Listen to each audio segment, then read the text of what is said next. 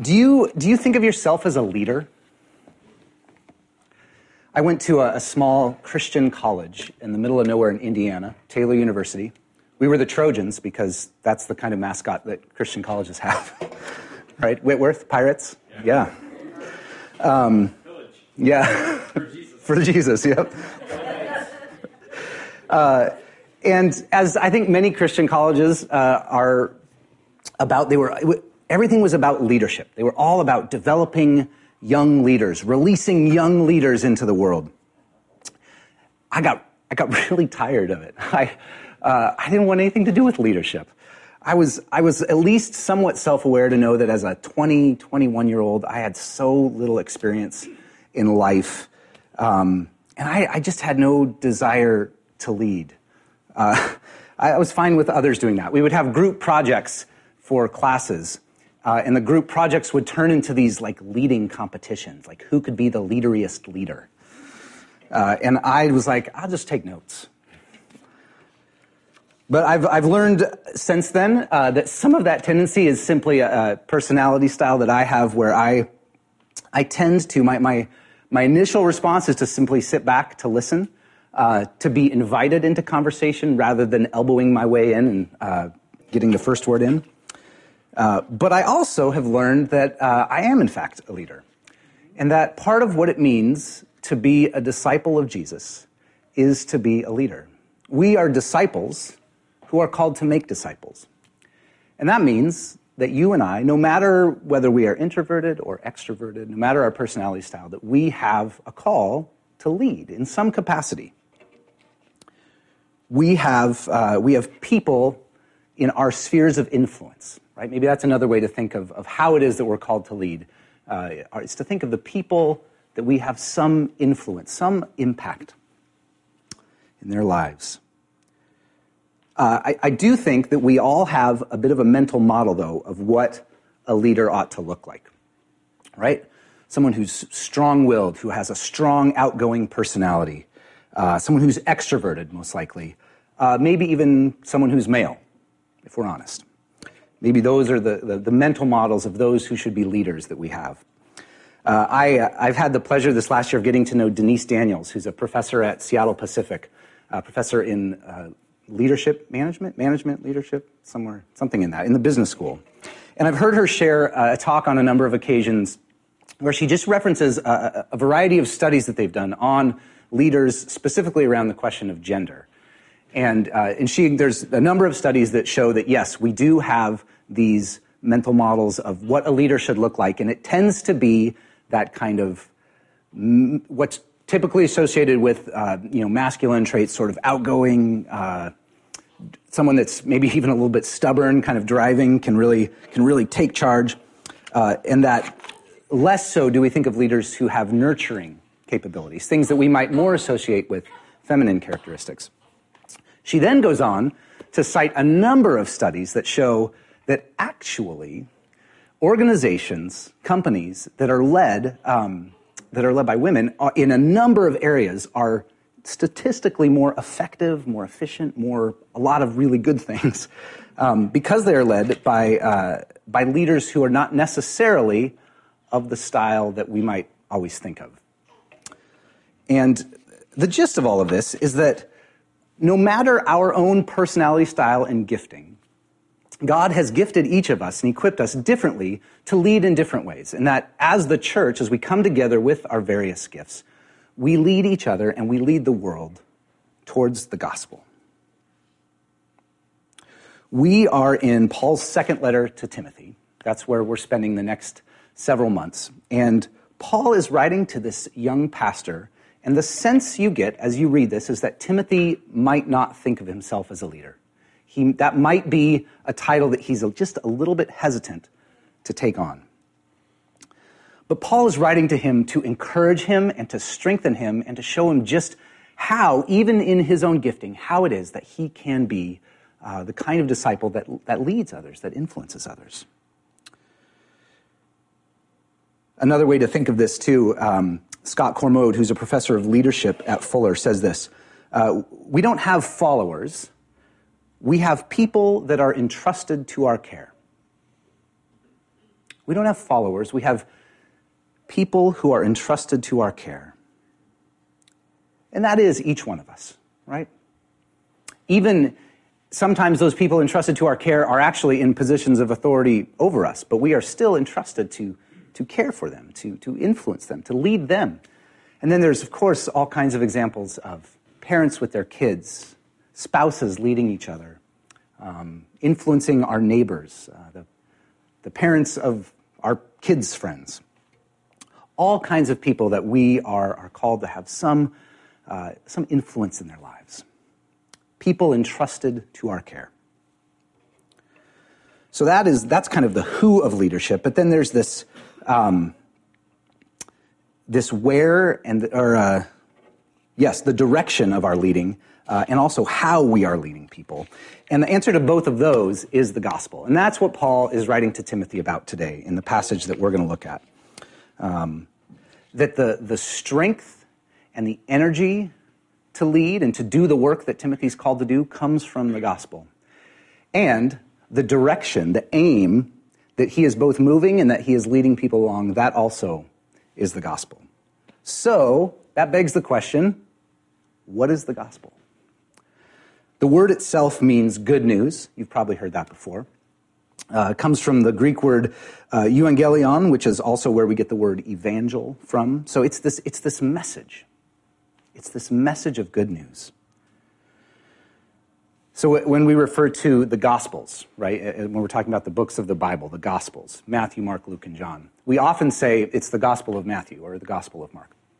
But really what we should say is it's the Gospel according to Matthew and Mark. It's the good news, not about Matthew, Mark, Luke, or John. It's the good news about Jesus and his life, death, and resurrection, according to these four eyewitnesses. However, sometimes it can be helpful, I think, to have the gospel in a more succinct form, right? It took Luke 20-some chapters to explain the gospel, to tell the story. Sometimes it can be helpful to have it in more of a bullet point, succinct form. And that's what Paul does here in chapter 1 of 2 Timothy. So we're going to start in verse 8, just a couple of verses, and we're really going to hone in on just two verses this morning where Paul does that, where he kind of takes the gospel and just sort of bullet points some of the key elements of what is the gospel message, what is the good news in Jesus Christ. So it'll be on the screen, but if you want to turn in your Bibles or on your phones to 2 Timothy chapter 1, and we'll start in verse 8. So do not be ashamed of the testimony about our Lord, or of me, his prisoner. Rather, join with me in suffering for the gospel by the power of God. He has saved us and called us to a holy life, not because of anything we have done, but because of his own purpose and grace. This grace was given to us in Christ Jesus before the beginning of time, but it has now been revealed through the appearing of our Savior, Christ Jesus, who has destroyed death and has brought life and immortality to light through the gospel. And of this gospel I was appointed a herald and an apostle and a teacher, and that is why I am suffering as I am. Yet this is no cause for shame, because I know whom I have believed, and I am convinced that he is able to guard what I have entrusted to him until that day. Lord, we thank you for the gift of your word. As we read it, as we hear it, as we ponder it, by your Spirit's power, would you work its way into our heart? By your Spirit's power, would you begin to change and shape and mold our heart, that we might be more convinced of the truth of the gospel, that we might fall more in love with you, Jesus, that we might have the strength, the energy, and the love, and the passion to go and engage this world, to lead those that we have contact with, to lead them to the gospel. So, Lord, lead us this morning. Amen. So we're simply going to hone in on verses 9 and 10. Ed, if you want to put that up, that's it right there. And this is really Paul's kind of bullet point version of the gospel that he's writing to Timothy, it's similar. So once a month, we recite together the Apostles' Creed, right, which is this succinct, kind of a bullet point list of the essentials of the gospel, the essential things that Christians have believed for thousands of years. And I love it. I love that we do it. It connects us to the history of the church, connects us to churches around the world that are doing this, and it's just a fantastic reminder of what we believe to be true.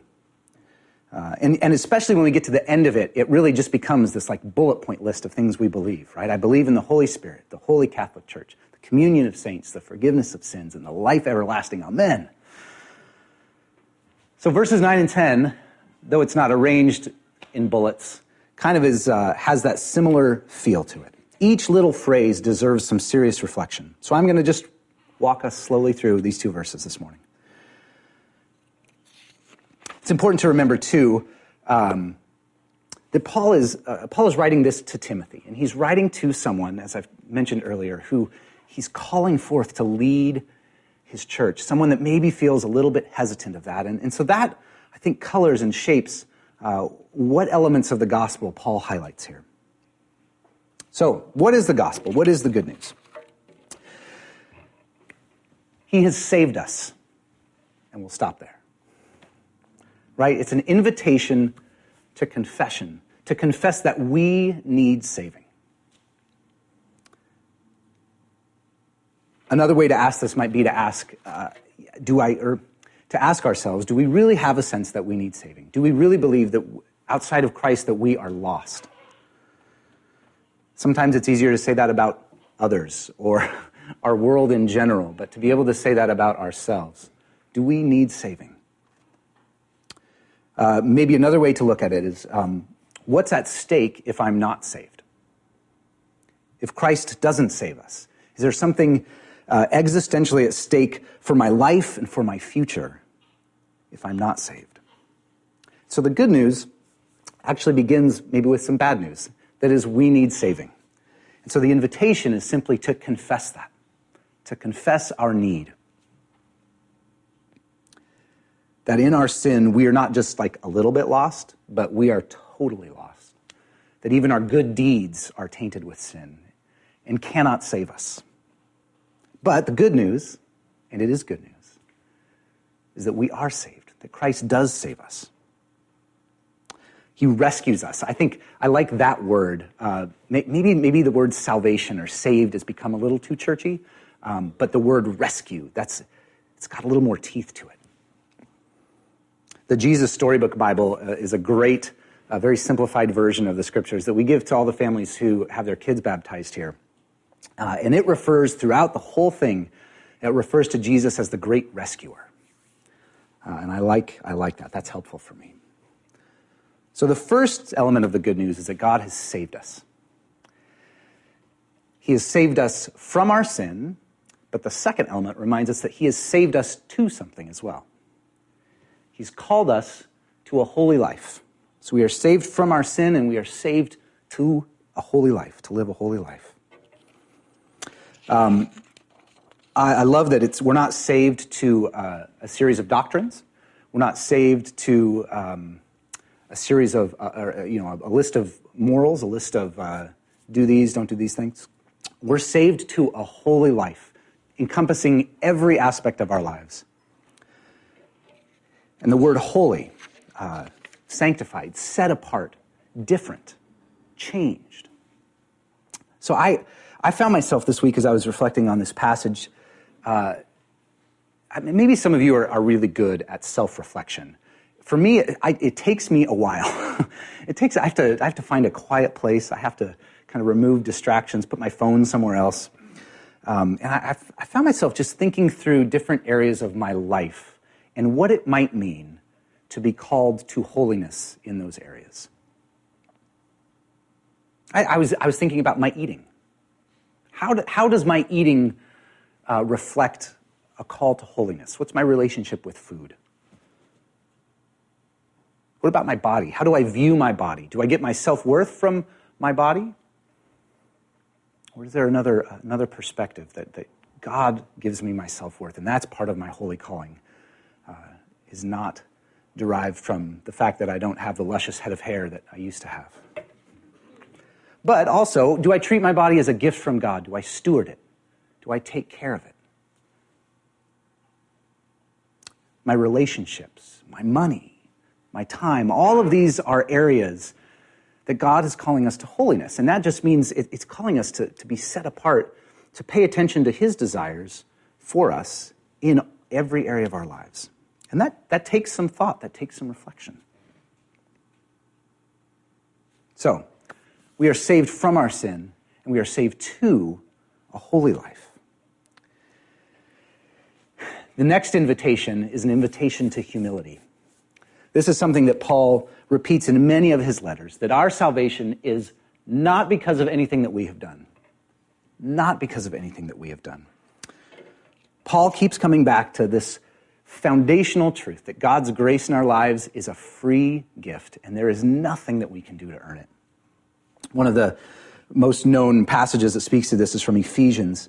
He says, "For it's by grace you've been saved, through faith." So we receive it, we believe it, but we don't earn it. We don't go after it and get it. It's not from yourselves, it's just a gift of God, not by works, so that none of us can boast. So the invitation is to humility, because it's not because of anything we've done. Next, there's an invitation to gratitude. Not because of anything we've done, but because of his own purpose and grace.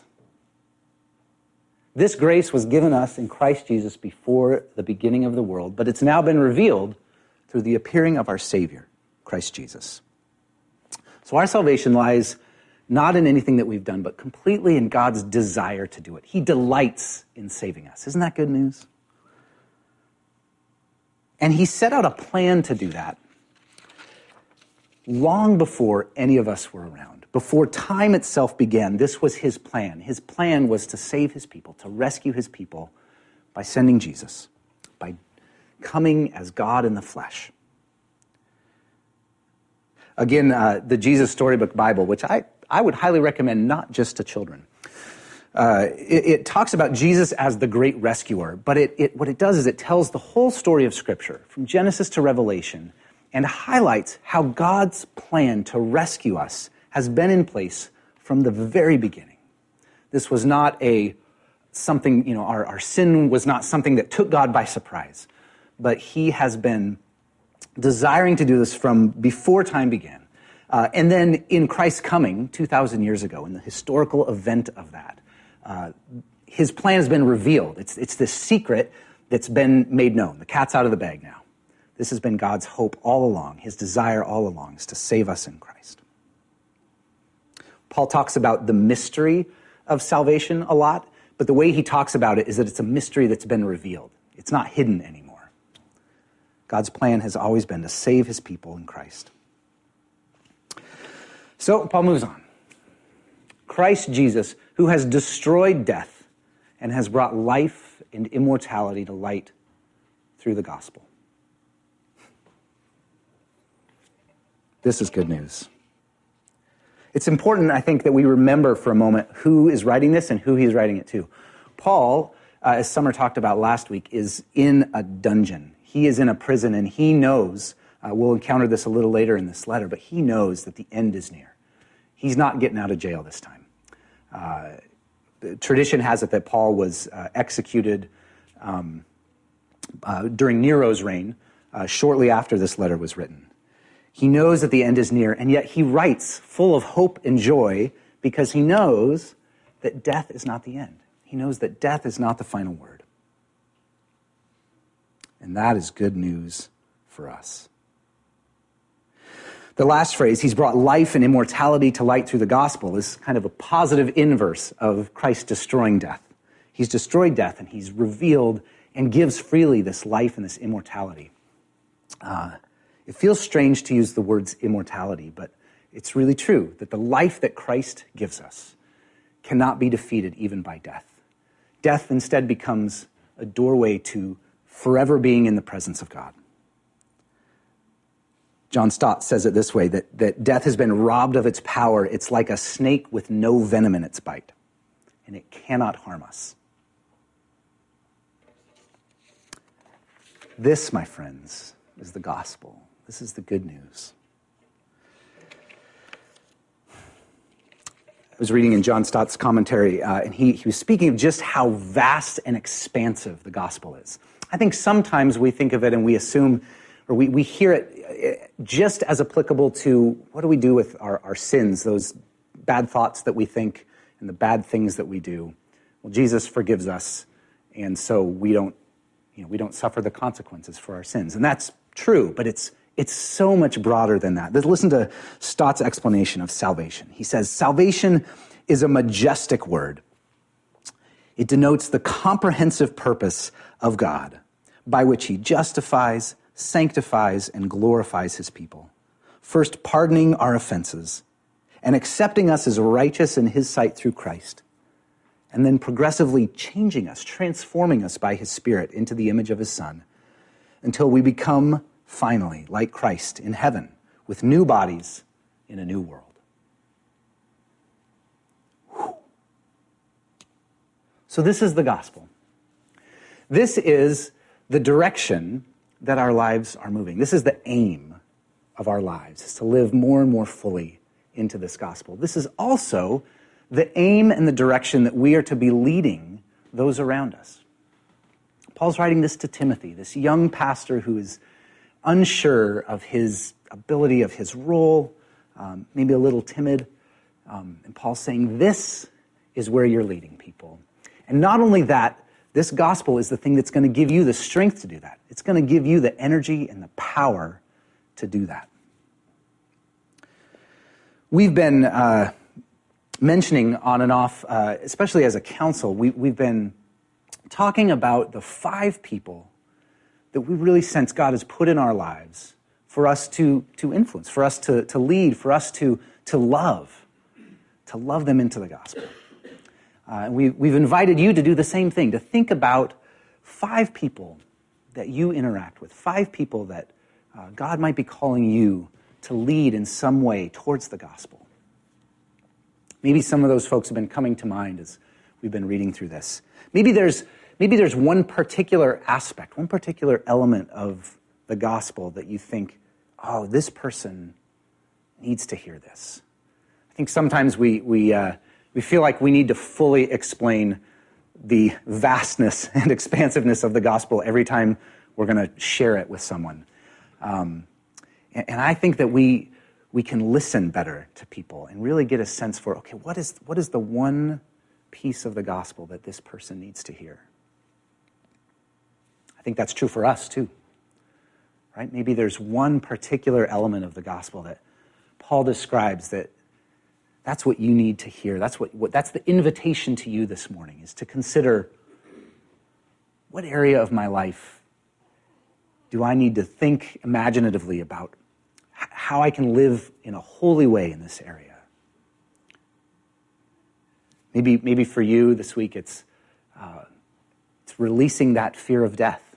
Really trusting that Christ has defeated death, that it holds no power over us.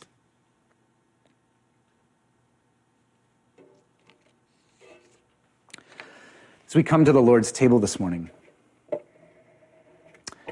I'd invite you to come with those 2 things in mind. Your own gratitude for the gospel, and maybe for a particular aspect that Paul's highlighted here to Timothy. Come with your gratitude for that. And come with the person that is on your heart. Bring them with you in prayer as you come to receive the bread and the cup.